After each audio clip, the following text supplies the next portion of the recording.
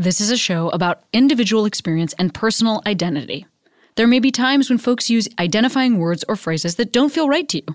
That's part of what we're exploring here. Please listen with an open heart, and as always, I welcome your polite, engaged feedback, and I encourage you to continue the conversation in your own life and with your own community. Welcome to Query.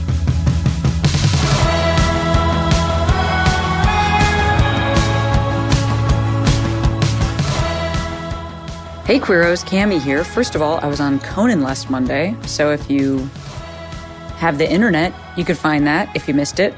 That was cool to stand up on Conan.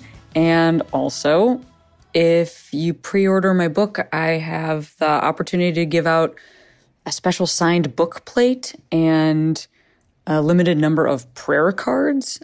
I don't know. It's cool. I worked with the publisher to make them, and I think they're cool and I like them.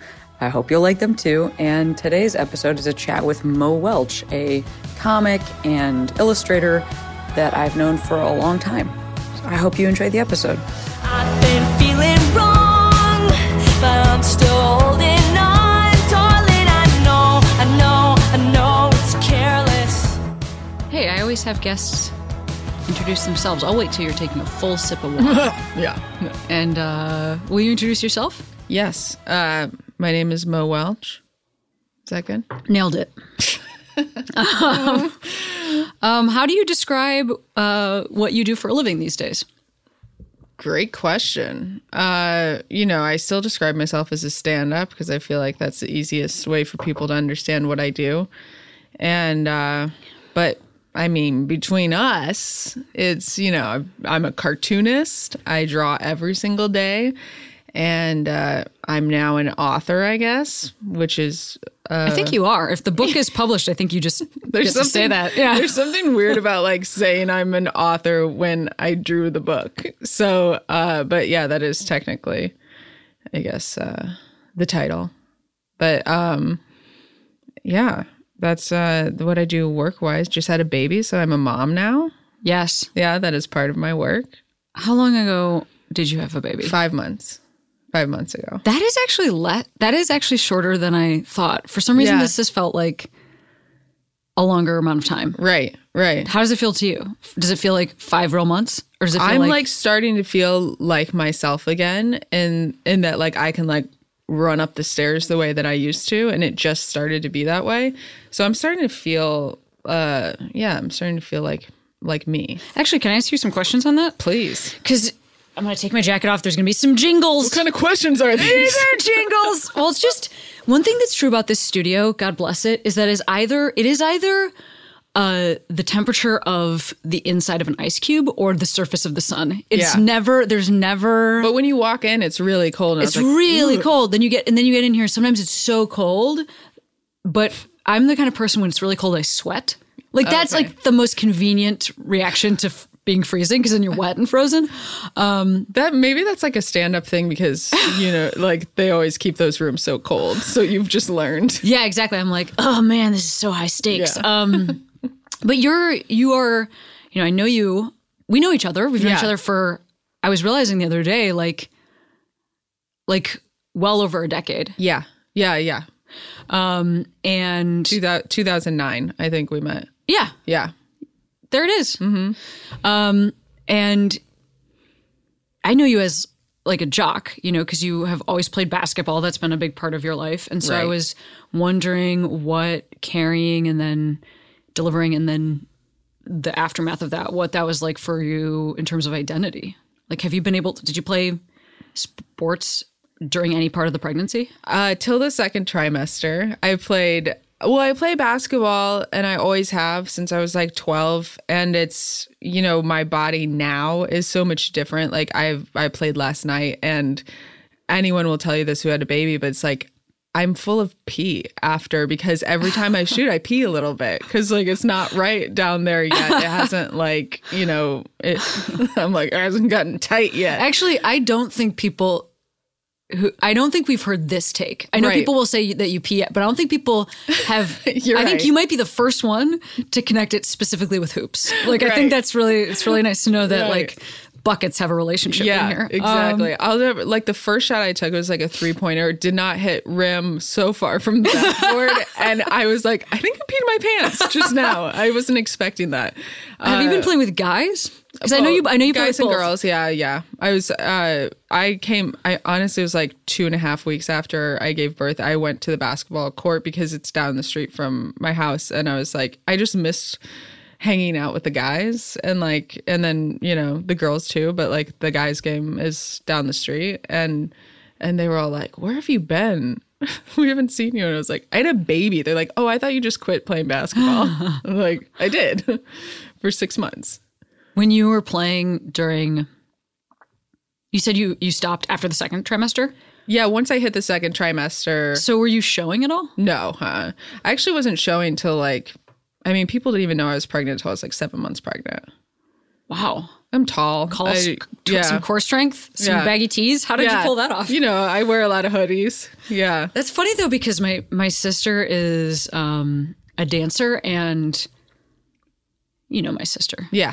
And all of her friends are dancers. And one thing that I saw with their bodies is like they have, so dancers are like taught for so much of their life to suck it in. It's like you suck in your core and you like tuck your tailbone under. And that is the sort of exact framing also where you like can keep a baby. You can literally suck in a baby. And so I have seen multiple dancers dance until like very late in their pregnancy. And it's like the baby doesn't show until it feels like it's like one day. It's like not showing. Then it's like one day. Exactly. Totally popping through as opposed to like a little baby bump, which I think is what I've more seen on the internet. Right. That somebody is growing. Yeah.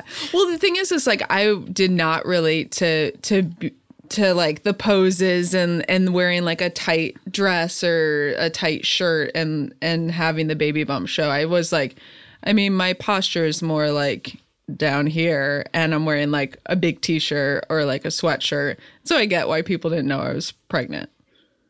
Would you then tell people? Sometimes. Sometimes.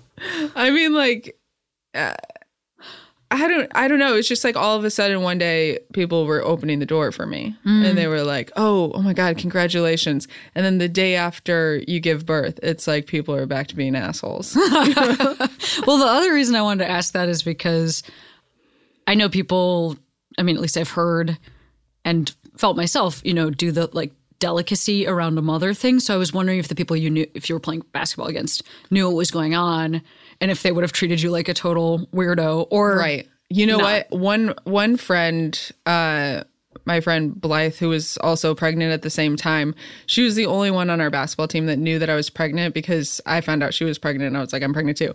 And so she was coaching one of our teams and then she would be like, stop going into the lane. Like, be careful. And I was like, okay.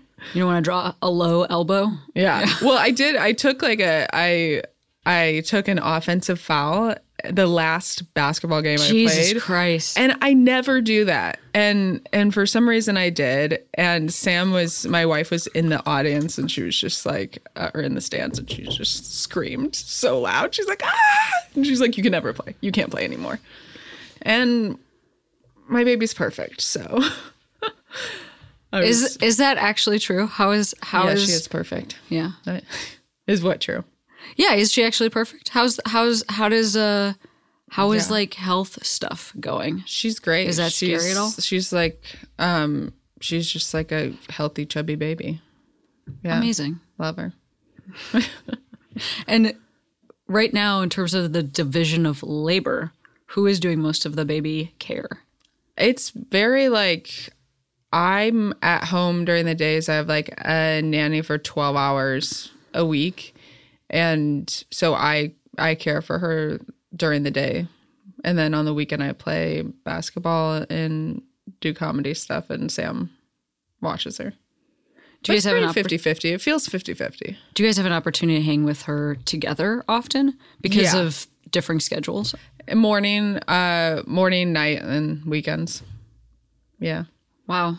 But we go out, you know, like I just like have her on me and like we go places every day. Is that how you, like you growing up, and I know some members of your family. I know a little bit about your family. Did you feel like, I'm just, I know, like I live in LA too. We both live in LA.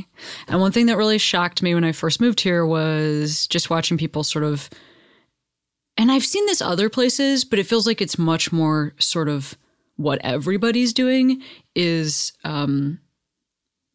integrating a child into their life as opposed to their life changes and they're more staying at home, which like growing up in the Midwest was something that was the only thing I ever saw. Yeah. I didn't see like, it's like then you have a kid and then it's like about that kid's activities. Right. I didn't really see a ton of examples of, say for instance, continuing to play basketball on the weekend. Yeah. A 5-month-old child. Yeah. That would have been something I never saw. Right. Until I sort of watched my sister parent in this way. But for you, I wonder what it's like what kind of parenting did you see growing up? Right. Yeah, no, you're right though. Like I think it's like everyone has taken this conscious effort to like not just be all about their kids' activities. That sounds so boring. I growing up in the Midwest, I was like grew up in more like the country, central Illinois. So, I mean, I had a different experience because my dad was not around. So I always just had one parent. And her life had to be about all of our stuff because she had 5 kids, Yeah. Can I ask you some questions about that? Of course. Because I know you talk about this also on stage, but your dad not being around, at what age did that happen for you?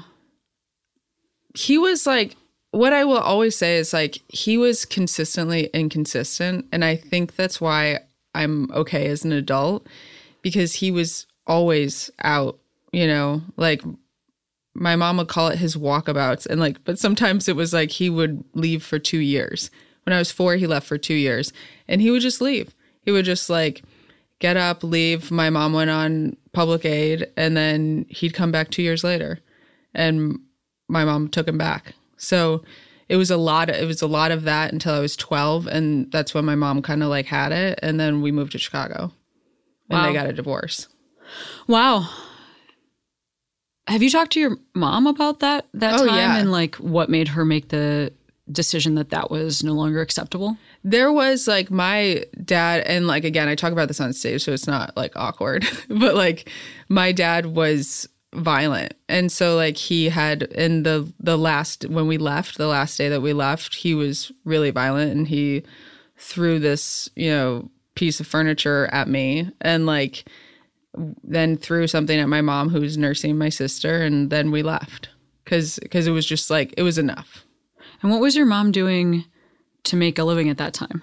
She was, I believe she was a seamstress. My mom was like 5 jobs, so she became an electrician, right? Yeah. She's an electrician now? Yeah. Yeah. She, at 45, she had a career change. She was a waitress when I was in junior high and high school. And then at 45, she went through the apprenticeship in Chicago, and it's like a 5-year apprenticeship. And now she's an electrician. No, go ahead. No, she wished she were just making quilts. She sews on her lunch break. I mean, really? Because I think it's pretty badass that your mom is an electrician. I have to say, I think that's kind of a badass job. But I just think about like, well, so many things about being raised in that environment. I mean, I know for myself, it's like, I don't have kids yet, obviously, but, and I don't know if I will, but I know that there were some things that I saw in my household that I really liked. And then there was a lot that I didn't like. And then you have to become an adult and decide what you're going to aim to have your household be like. Right. And I am imagining, just hearing, I mean, even the difference in description, like, 2 parents available and a nanny included, and, you having an opportunity to also stay at home, and then somebody else is the breadwinner currently while you're like, that sounds like a very different setup. And I wonder, like, did you know that that's exactly how you wanted to do this? I would never have a baby without being financially stable. That was my goal. And I've always wanted to have babies, but I kind of thought it wasn't going to happen. Like when I moved out to LA, it was like all about just doing comedy and getting by. And then I was like, well, maybe it won't happen. It's okay. I can, I have like 6 nieces and nephews. And then when I met Sam, she was like, I want babies. I was like, great, me too. So then we just like made a plan. And that's the difference is like I planned this and my mom was just like having children, Sure. I mean, I hear you. I think that's something that we're afforded as of course. Queer people. Yeah. And also as queer people whose parents worked really hard to put us in a different social strata than maybe they were in. Strata? I don't know. It doesn't matter. But, like because for me, I was never going to get accidentally pregnant. So like I've had to really, I think that just the idea that that's true, it's not just that people get accidentally pregnant, but it's also the idea that like for me, sex and love has never been directly connected to having a baby. I think that even just that distance also has a massive effect. Right. Like I can't imagine what it would like. I think if I had been able to get somebody pregnant, I think I'd have like 900 children. Yeah. Like just Being all on the road. like all over the world, like 900 children. Like, I just think it's not like I'm so responsible. It's just that some of this was taken off of my plate. Yeah. Oh my. Sam always says that. She's just like, if I could have like, if I could get you pregnant, I would have trapped you the second I met you. Oh my God. Amazing. Yeah. I was like, yeah, but what a romantic thing to say. I know. I would trap you. I want to talk about your what you said. You're a cartoonist, and I know the character that you created is called Blair. Right. And how would you describe this character in this like strip that you do, or like I guess it's not a strip? What is it called? It's like a one panel. Panel. Yeah, that's what it is. Yeah, yeah. I don't have the time for 3. Who does? Yeah. She is like, I mean, like I kind of describe her as an older Daria and a younger Kathy. Less anxious Kathy, doesn't care about shoe sales, swimsuit sales, any sales at all. Doesn't buy things really. Sure. Yeah. But she was based off of, I was like going through, I don't even know if we were really like that in touch at that time, but like I was going through a couple breakups, and I remember when this happened. Yeah, okay. So I was going through like a couple breakups, went home, was like at my mom's house in Lombard, and like seriously, like why do I live in LA? And like very much questioning everything I was doing. And I started that comic as kind of like same reason people, tell jokes about it on stage. Like it was like that outlet, but just a little different. Well, that's really interesting because I would say there's also like, I mean, there's like a hint of depression or like a feeling of defeat. Like this character is sort of commenting on how she feels defeated. I feel like that's like a big part of. She can't win. Yeah. And she knows it. And that's what, I mean, like, that's what I like. And she's different from me, obviously. It's like, that's why I didn't call it Mo. And I'm glad I didn't, because she can like have her own life. She can stay single forever, and people want her to stay single forever. I don't want her to win, She gets demoted at every part of her life, and that's fun. So you're like drawing this comic, and I mean, I do remember a little bit about what may have, like from an outsider's perspective, what may have been going on in your life at the time. Right. But here in LA, can you talk a little bit about that? Like, how long had you been here, and what were you experiencing, and what was life like then? Probably here for like 4 years or so. And I was, like comedy can be really hard when you're just like doing it. Like I'll do anything. And like I like to try everything. And I believe that I'll achieve what I want to achieve. But like at that moment, it felt like rock bottom, where it's like, okay, I'm not dating anyone, so like I don't have like that part of my life figured out. My car had been towed a lot, so I don't have. I remember this car. Yeah, I don't have that part of my life figured out. And I was living on friends' couches because I had been living with my girlfriend previously, and then and comedy just wasn't going. It's like you can try so hard at something, and it's just not working out. Yeah, I think when you're saying comedy can be really hard when you're just doing it, I think what I'm imagining is just that practice of like going out and going up on stage, you know, in Chicago, which is where we first met, that is enough. Like going out and going up on stage, that's sort of the whole thing. Like just getting reps and getting stage time, being seen, getting paid a little bit for spots. That's it. That's the full stop. Right. But I think here in LA, during the times when that's what's going on, there's some of that there's a couple of years that feels like you're building. Okay, people are seeing me or whatever. But then there's sort of like a turn where people are getting jobs and getting plugged into the system in other ways. And where after a while, just doing live performance feels like spinning your tires a little bit to me. Right. Or just doing like, even seeing people get jobs, be like, oh, they're in a writer's room, which is like a very cushy job in LA. And you're like, oh, that's awesome. You're in a writer's room. Why aren't I there? And then like needing to take that break, which was great. Like when I created Blair and saying like, I don't even want to be there. Like, what do I actually want to be doing? Like make some goals, you know? And like at that time, my goal was like, I'm going to make a funny comic every single day. I'm just going to do it for fun. This has nothing. I'm not going to try to like sell this as a show. I'm not going to try to like make a book. I'm just going to make one comic each day and see how that makes me feel. And then like send it out to the world, like to my friends, you know?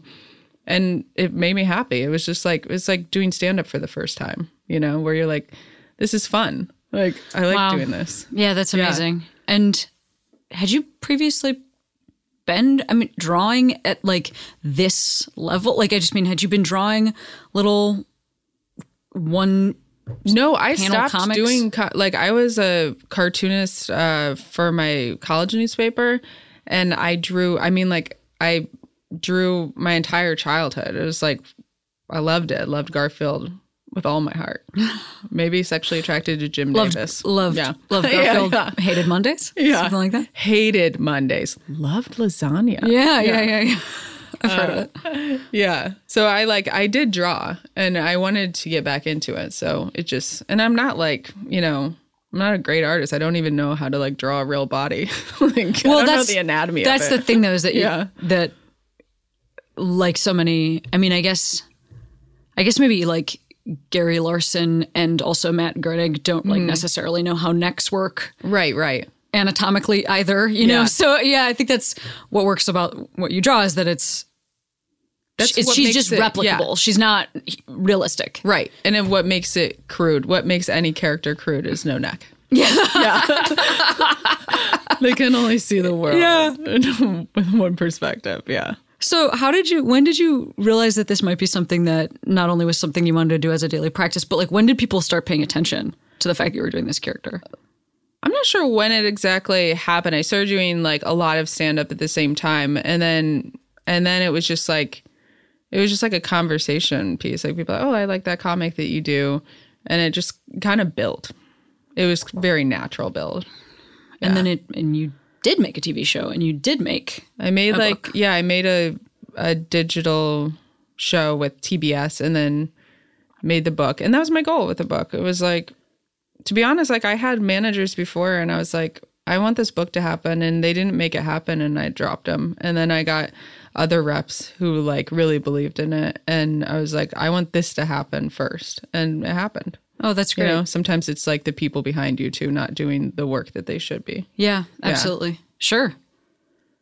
Well, that process, I would imagine, was also scary. Right. So to drop people that are working with you, by that time, did you feel more secure in LA, or were you still in a position of, I'm not even sure if I should be here kind of a thing? Yeah, no, I was like, basically when I went back to LA, like a couple weeks later, I had like I was like, I don't care what's going on around me. This is exactly what I want to do.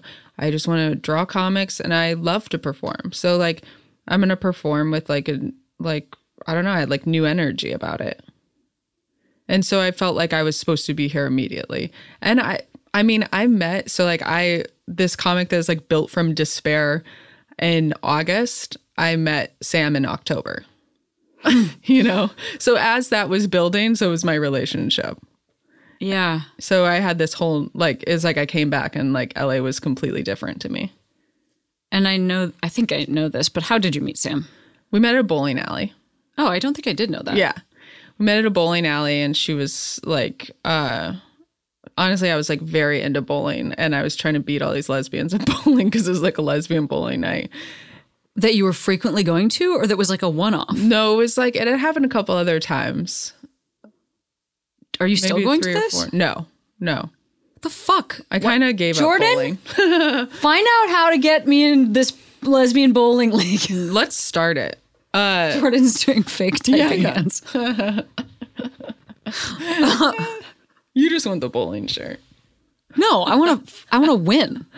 I'm intensely competitive. Yeah. See, that's what's wrong with us at these lesbian bowling nights, because like everybody else is having fun and like hooking up. Everyone's like, "Hey, how are you?" I'm like, shut the fuck up. 160. Get out of my Yeah. That's how I am. Wait, so you had gone to this lesbian bowling night. I assume you had your own glove that you brought. Like, this is just what I think is happening. So I'm not great at bowling, but like I am competitive. But you like can dribble the bowling ball, right? Like yeah, just yeah. a classic I dribble it, like crossover. I ruin the floors. Yeah. I shoot it. Yeah.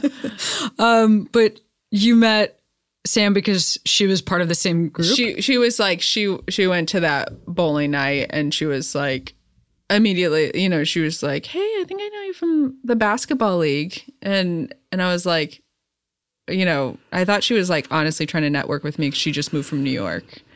And so this she has is a higher voice this, than me, by the way. That's why this is the story that I know.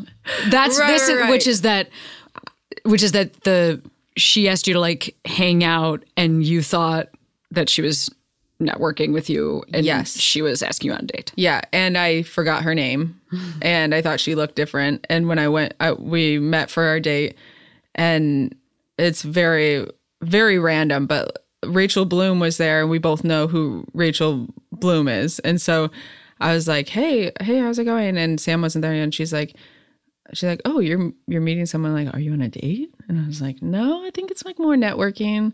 Her name is Sam. She's like does like musical theater stuff in New York." And Rachel's like, "What? I do? Like, I must know her." It's like, "Sam who?" It's like, "Sam Brown." And she's like, "No, I don't know her." And then Sam walks in. She's like, "Sam Martin?" And then I was like, "Oh no." Well, look, in your defense, thank you. that's the same last name. Yeah, it is. Yeah, you're right. And then on the first date, we like hit it off. So.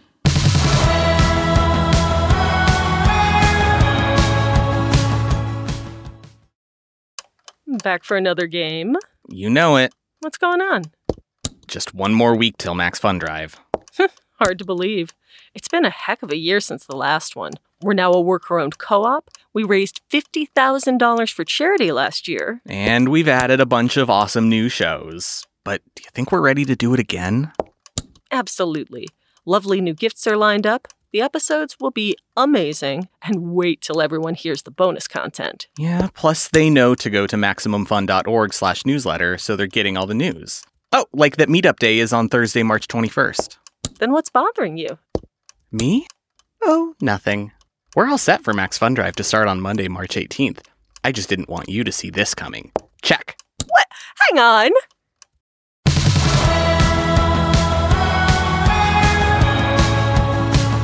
I guess I'm also curious because I think before this, okay, I'm trying to like go back through my mind.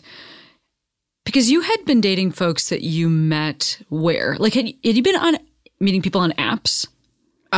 Or had you been meeting people like at events? I just love the vision of it because you're like, so you went deep into Craigslist. No, From what I remember of the women. I you think were I'm dating. just like I'm hearing you tell this story, and what's interesting to me about it is that like you're talking about a basketball league or like showing up for a lesbian bowling night, and I just think that we're sort of in a time right now when people say, well, you can only meet people on the apps. And so like, I wish I didn't have to say it like that.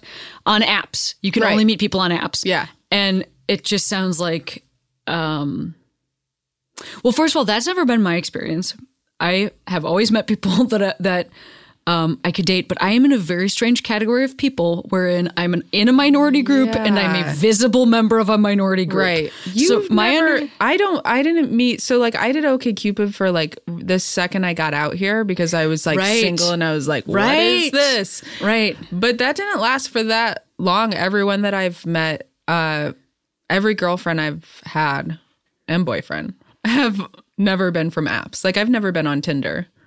So it's just, I just am like remarking at this thing of you have hobbies, which I think a lot of people don't have. And first of all, also some people need to work like, 80 or 90 hours a week just to like pay their bare minimum rent. But then there's the thing of, I do have time for like a hobby, but maybe I'm like too scared or because sometimes that's where I find myself. I'm like, I'm too scared to do this. Scary. I'll be bad at this. Or I can't try to have a basketball league. What if every single person is better than me? What if I'm the actual worst person in the league? Yeah. But that's something I've always known about you, at least, especially since being in LA, is that like you're very involved in a lot of different things that are outside of your job. Yeah.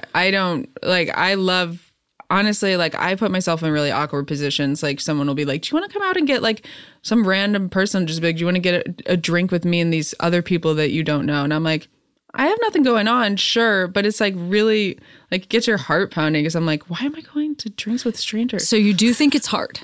It is You hard. just do it anyway? No, I do it anyway. Yeah. Of course it's hard. And it's like, I question myself like, why am I doing this? Because I would show up to I just show up to events. Like, this is a perfect example, actually. When I was living in Denver, I was like, I think I might be, into girls. Like, so this is like, 10 years ago. And I was like, I looked online and looked for like lesbian stuff. And there was a cafe called Their Cafe, but HER was capital, Sure.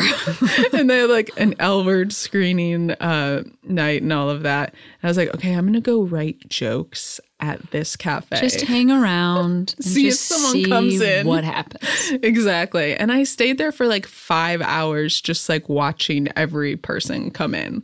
But like even that gives me, my heart is pounding from me walking into that cafe, seeing other people look at me. And yeah, I would do it. You'll do it. Yeah. That's interesting because I actually don't find that historically I have done those things. I am changing a lot now, in the, one thing I've found in the wake of divorce is that I like really thought I had my whole life locked up. Yeah. And I think that created in me like sort of a resistance to, things that I really didn't want to do. Like I would just be like, and I don't mean career stuff. I just mean like going to this party or whatever it is. Like I really would have, if I was having a difficult time socially or something like that, I would just be like, well, I don't need to expand further than what I'm at. I'm like good where I'm at. And then having to sort of rebuild my entire life, I'm finding that I have like a willingness to try a bunch of new things, which is pretty cool. Right. I took a dance class on Sunday. What kind of dance? Great question. It was like a hip hop / like, I mean, is that like aerobics? I don't know. It's called Dance Church. It's 90 minutes. You dance hard the entire 90 time. minutes is a very long everybody time. Everybody is not fucking around. Right.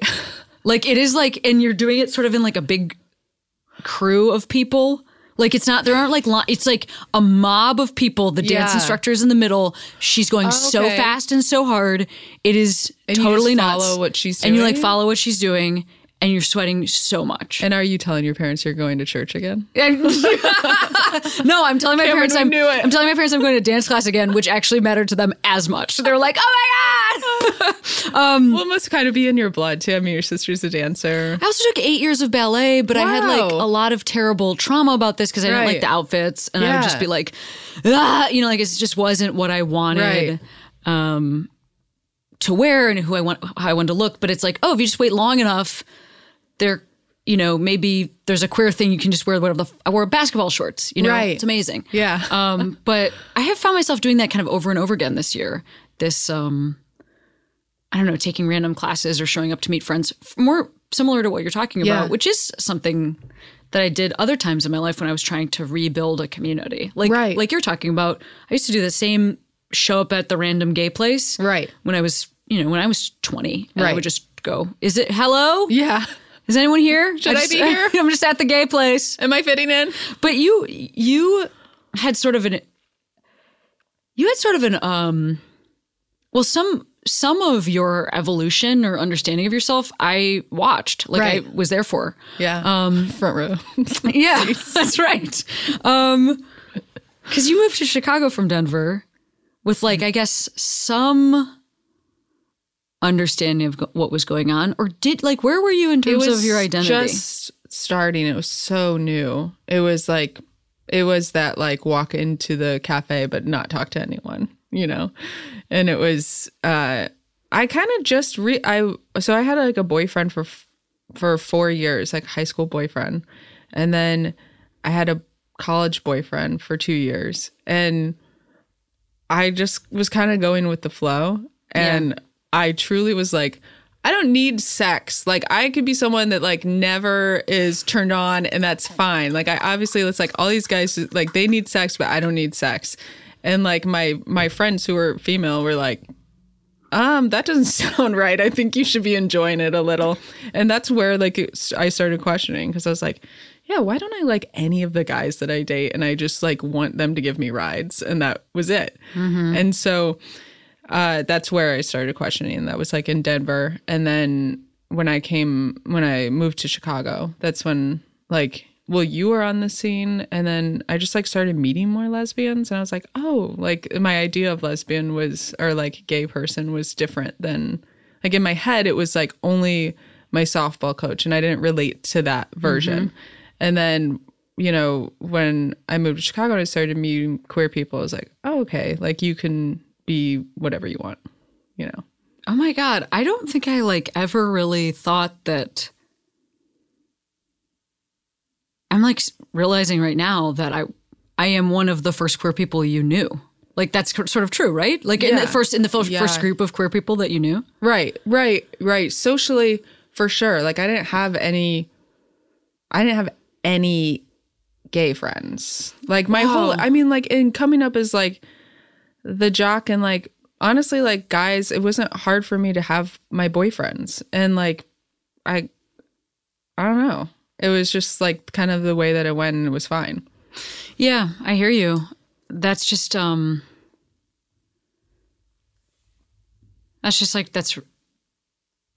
that's really interesting. I remember when you also sort of showed up in Chicago, because I had Everyone remembers the day I been showed there up in for Chicago. Where were you the day Mo Welch showed up?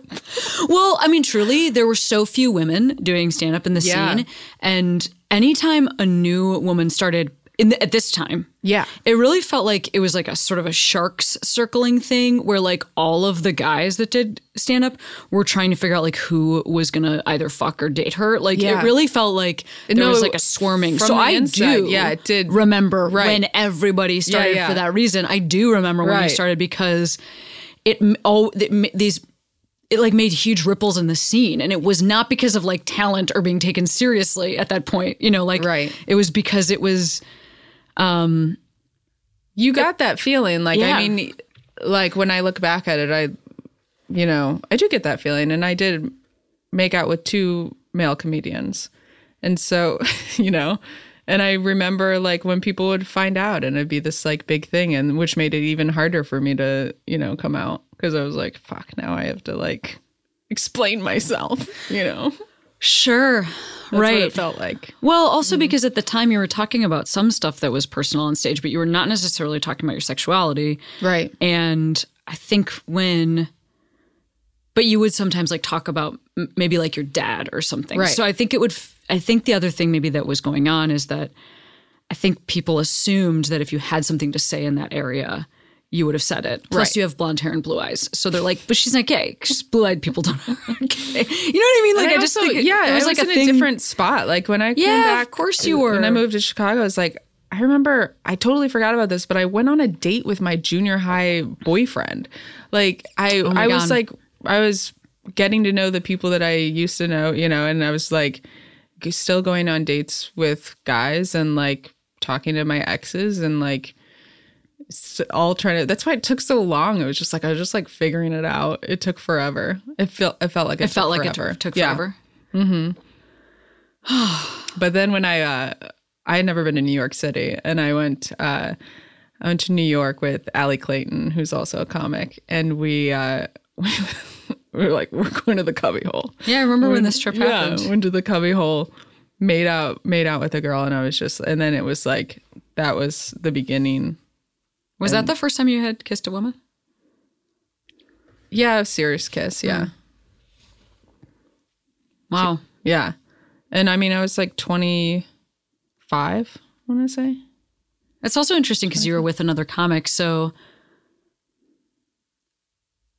it sort of then was brought into the scene and into your professional life, like kind of at the same moment that it was brought into your understanding of yourself and your personal life. I think for me, like there was a big stagger. Those things were staggered for me. Right. Like I was, yeah, I mean, I was doing improv in college, but I wasn't doing stand-up until I already kind of knew who I was. And it's just interesting to think about. That was the hardest part for me. I always say that. It's like, it wasn't that hard for me to like come out to, like, I didn't care about my family's opinions, like in that way. And like, I was just like, if they, like, whatever, they're not going to disown me. Like, you can't disown me, you know? And like, I'm like, what are you going to do? I'm like, my mom talks to me every day. Why did I not have that? Yeah. Like that good casual, luck. yeah. Good luck. Yeah. I wasn't worried about them. I was like, go ahead and hate me for it or like have some negative. I did not care. Didn't care what my grandma thought. Didn't care what any of my family thought. And I cared about what the comedy scene thought. And so, you know, I was so excited about comedy and then having to change my material and change everything and then feel like I let part of the comedy scene down because I was gay. You know, because I was like, God. Yeah. That breaks my heart. Yeah. But also let part of the comedy scene down again, like because of wanting to date you. Like, right? Is that what you're talking about? Well, it's like you are labeled immediately. I mean, people meet you as a comic and you're talking about your life on stage. And so they're like, this is a straight girl. Like, this is a straight girl. And so to go then it's like, you know, I'm going to the other side, you know, and like, that's where I wanted to be, but it was so hard to make that transition. Did you feel like people treated you differently? Yeah. I feel like booking processes were different because it was like, and you know this better than anyone. There's one gay person on a lineup, you know, there's one girl. Yeah. And she's either gay or she's straight, but like, they're not going to, most of the time they didn't have like two lesbians on a lineup. Yeah, never. Right. Yeah. It was, yeah, that was like the hardest part. So I was so excited to move to LA. So when I moved to LA, I'm like, I was like, I'm authentically going to be myself. I'm going to be a lesbian, you know, and I do say I'm a lesbian. Like, I don't, you know, and I'm like, I'm going to do that the second I land. And I did, you know, no one had a question. No one was like, is she kind of straight, you know? Yeah. It is, I think it is tough to shift. Well, I also think I think like every queer person has this experience because that's true. This is what happens in our family systems or like work, in a group of friends, like because most of us have had like, we weren't born and then realized what was going on. There's usually some community that has had to absorb an evolution of our understanding of ourselves. Right. And so I think what's like positive and also tough about comedy is that like it's the same small group of people sort of forever. So even if you move to LA and you start again, then you're going to know some people in Chicago who saw this transition for you and everything. And I have a lot of compassion for you for having to like absorb all of that and go through this difficult time. I remember, you know, seeing it, just thinking that it was probably hard. Yeah. I mean, I'm a late bloomer with everything that I do. So I feel like I was kind of late. I mean, I felt like I was late to the gay game and then, you know, late. But then you got it all done real fast. You know what I mean? Married, babe. So it all did happen. I was like talking to a couple people that we know and they're just like, damn, you grew up fast. Like 1 second you were like basically living in your car and now you have a baby. But I mean, the other thing is, you know, I don't know if you're perceiving yourself as a late bloomer, like that, that certainly makes sense to me. But I also think about like sort of some ways that the comedy world or like the art world may have also contributed to that. And then the way that looked specifically in Chicago, where there wasn't an industry, and that time in both of our lives, because like not only were you living in your, essentially living in your car for a period of time or whatever, but like we have had specifically very funny experiences together of, here's an example. Yeah. Doing shows in Provincetown, Massachusetts, where no housing was provided, but also wanting to stay in town. My first tour. Yes, we went on tour together. Yeah. This is us going on tour together. We're on tour with our friend Ben Lerman and also our friend Claire Beecher. Ben had housing provided. We were opening for Ben. He was the headliner. We were his openers, and what we did was rented a 2-person camping spot at like a campground in Provincetown, and we had a 1-person tent. It's a bad idea. But also, we actually had 3 people that needed to stay there because Claire also needed to come in. So what we would do is, about a half a mile from the campground, pull over. Claire would get in the trunk of the car. We would drive into the campground to our campsite, park our car. Claire would get out of the trunk. We would, all 3 of us, sleep in a 1-person tent. And I will say, I remember none of us knew how to put a tent together. Like we were all very bad at putting a tent together. This tent was not, but it was dark too. It was dark, and I'm not even sure, I don't know that we put it together like before we left. Well, like properly. No. Like I feel like we just fully decided that however many days we were there, which was like a few days. Right. We just went with whatever. But worked. that one night it was raining, and so we got this cheap hotel in town, and then there was a leak in the hotel. Yes, and there so was. We walked in, and the bed just had a puddle of water. Yes, on it. Oh my god! Oh my god! That's true. We probably bathed in it. We're just like that. That's an experience. Also, we have dated the same person. Yeah, which also feels like a young art. We have dated the same clown. Yeah. An actual clown. It's my favorite joke. Yes. It's my favorite joke of mine. I can have my own favorite joke. Yeah. It is, yeah. I mean, that was very much me coming into, she was my first girlfriend. I know she was your first girlfriend. Yeah.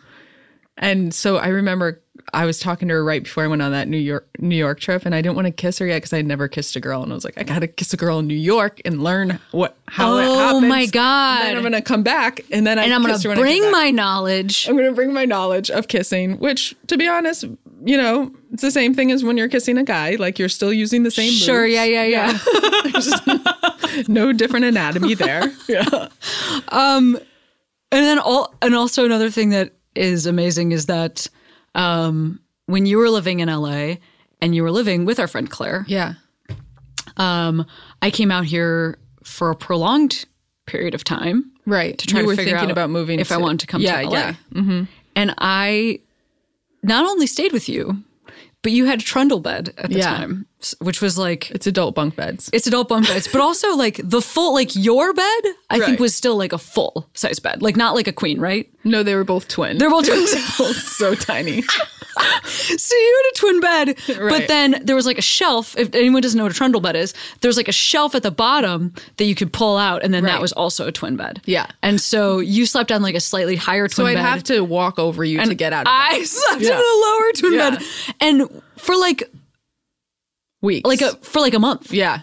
It was I mean, then I don't know. I never remember. I just remembered it all being fun. Like it even was like fun. Provincetown, truly so fun. I just remember being like, oh, I'm fun. And like still I was like really new to everything. So I had like, I just like get butterflies thinking about it because it was just so like. It was fun. New and fun. Yeah. Yeah. I think that's why I'm bringing all that stuff up because like maybe that's being a late bloomer, but I also think it might just be having like a real wild and rock and roll 20s, which I feel very grateful for. And something that's amazing about being a queer person is that we often get to know each other past those times too. Right. So it's not just having that experience, but like knowing that you're still a human, that being that exists. And that you know, There's what's so going much on to in your learn. life and everything. As an adult, there was like, I mean, I truly thought I was in love with everyone. I was like, would meet a girl, I'm in love with you. And then they're like, no, we're just friends. And I'm like, you're right. We're best friends. You know, it was like I had to fall for every single girl and then we become best friends. And I was like, you know, of course we're not, you know. Wow. What was that experience like? Like figuring out that there was something else besides that?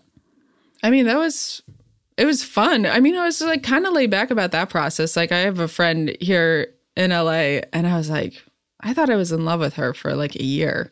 And I really pine, you know, and I really like people don't know. Like she had no idea I felt that way. And so we hung out all the time. And then one time we were hanging out and she was like she was drunk, I was drunk. And I was like, I think I like you more than a friend. And she just looked at me and she's like, no, just friends. And I was like, okay. And then after that, we were just friends and there was like nothing ever happened. But it was just like, I had to be like, why don't I do this earlier so I'm not spending a full year thinking, like planning our lives together? Oh. So I had to learn to do it a little quicker. Like, get the rejection quicker. But I actually think that's really, I think it is hard to tell when you're, I think for me, I've had a hard time multiple times in my life trying to figure out where somebody fell in my life, actually. Right. That's something I know that pretty well. I feel like that's I don't know. I mean, it's hard to draw that line sometimes, like with friends who you feel so much with because you've gone through a similar situation, you know, and you get so deep so quick and then you have to figure it out. Yeah, I hear you. I think that's a massive part of it. I also think the other part of it is like, I don't know. I mean, I don't think straight people are like supposed to hang out with each other as friends. In fact, I think it's sort of taboo. Mm-hmm. I mean, I know there are lots of straight people who are friends with each other, but I just mean like men and women are not necessarily like there are a multitude of rom-coms built on the fact that men and women can't be friends. Right. And so I think in order to spend time with somebody, you have to crystallize for yourself and for that other person what your intentions are a little sooner. Even if you do want to be friends with somebody, you have to say like, we're just friends. You know, like I'm imagining the like straight woman talking to her boyfriend like, no, I'm going out with Pete, but we're just friends. I'm thinking of Mayor Pete Buttigieg. That's what I was thinking of. He's a gay man, so that. But anyway, but I think like all of that process of trying to figure out how somebody is related to you like is much more built into straight identity than for queer people. I think we don't have to sort of justify or figure out or crystallize what someone else means to us. And so I think that can change, that can happen at different times. It's a lot. You can have a massive crush on your friend. That can go away. That can come back. You can also like absolutely not have a crush on your friend. You can also like really love someone and have that not be sexual. You can also really love somebody, have that be sexual and still hang out with them because like there's no taboo. You don't need to explain it to anybody. Right. So it's like a very complicated set of factors. It is a and like when you put in that you're in your 20s and you're trying to figure it out and you just came out, like it's like, you know, you could cut this out if you want, but like, you know, we had that situation for a while. Mo, let's talk about it. Yeah. Like, you know, that you were like a learning, you know, I learned, you know, how to be a friend now because of like some things that happened with us. And like, tell me more. Do you want to tell me more? Yeah, of course. I mean, like, yeah, of course. It's like, you know, when I came to, now that everybody who's listening knows my story of coming to Chicago. Yes. And how everyone knew when I came, where they were. You know, we met. And immediately, like, you know, your stage presence and your personality and, like, being one of the first queer people that I met. And I was like, oh, my God, you can be really cool and you can be queer. Like, and because you were, like, higher than me in this scene. Like, there was this whole thing. And I was like, okay, like, I had this. Like, I had a crush on you when I was I do know this because you told me. I told you. Yeah.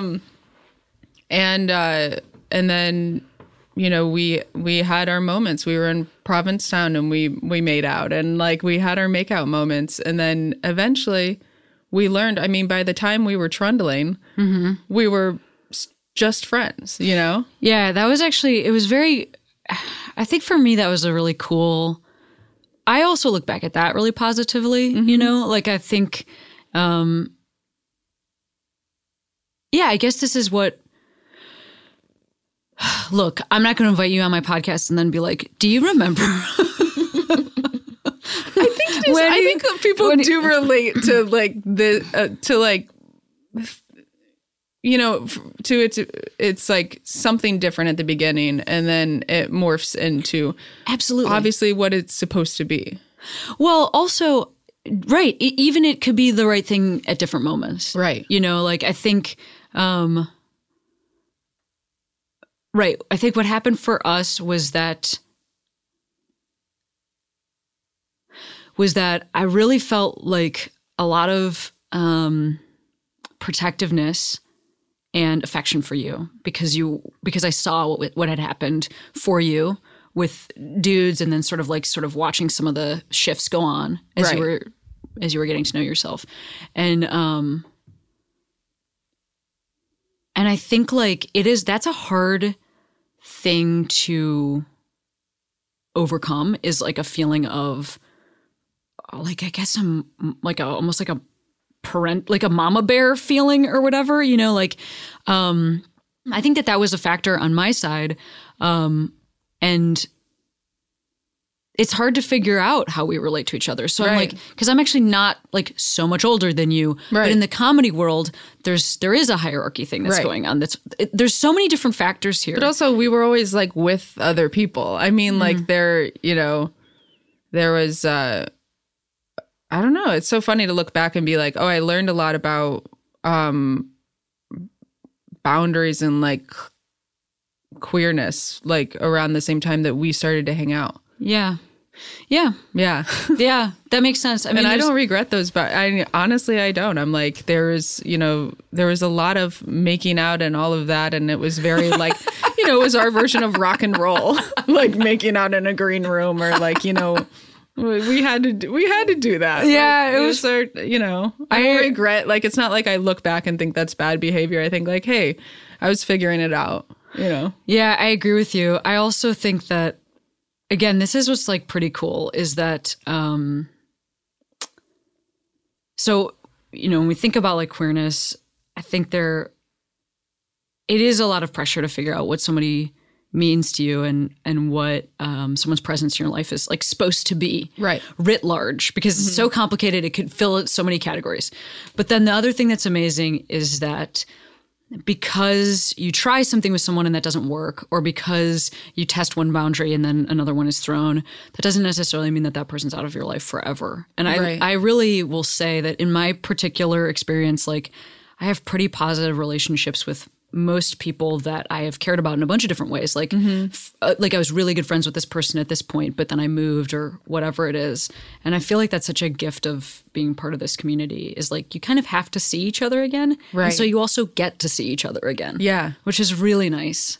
And you can take years, like I know with us, like we'll take like years break, and then you come back and like, you're right. You have to see each other. So it's like, and honestly, like, I feel like this is like what it's like being a comedian and stuff, is like you look back at times really fondly and then you start to miss people. Yeah. It's pretty cool to get to feel that way and then to be able to find out how that person's actually doing. I don't know. I had like I can't remember if I've told this story on the podcast, but it really relates to what we're talking about, because I wrote this book about my life, Save Yourself, and there's my first girlfriend is in it a bunch. Right. And so I actually I have two former partners that are in it a bunch that I sent copies to. Okay. But I sent my first girlfriend like a bound updated manuscript, and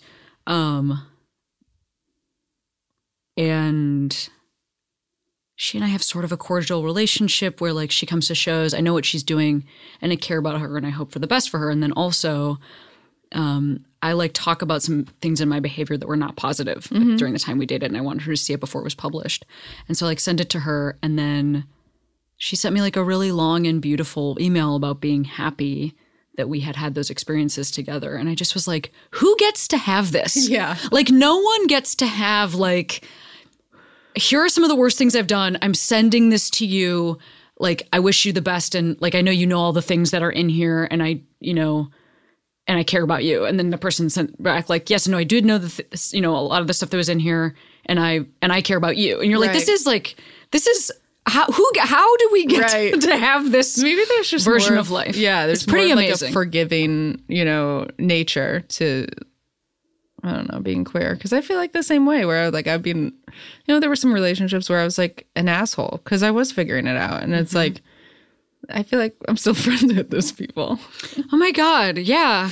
That's actually really interesting. It's like none of the guys though. It's so weird. They don't send me any emails. But that's what I was just going to say is like in the last year I've been so many times I've been like, why aren't there like queer breakup anthems that are like, fuck you. Like I've like, sometimes when I was feeling so mad, I wanted there to be like something to sing along with, but those only exist if it's like toward a guy. Like they're like all the queer anthems are like, I hope you're doing amazing. And so I was, sometimes this year when I was really mad, I was like, fuck. Like, but I think that. Can I get my sweater back? Yeah.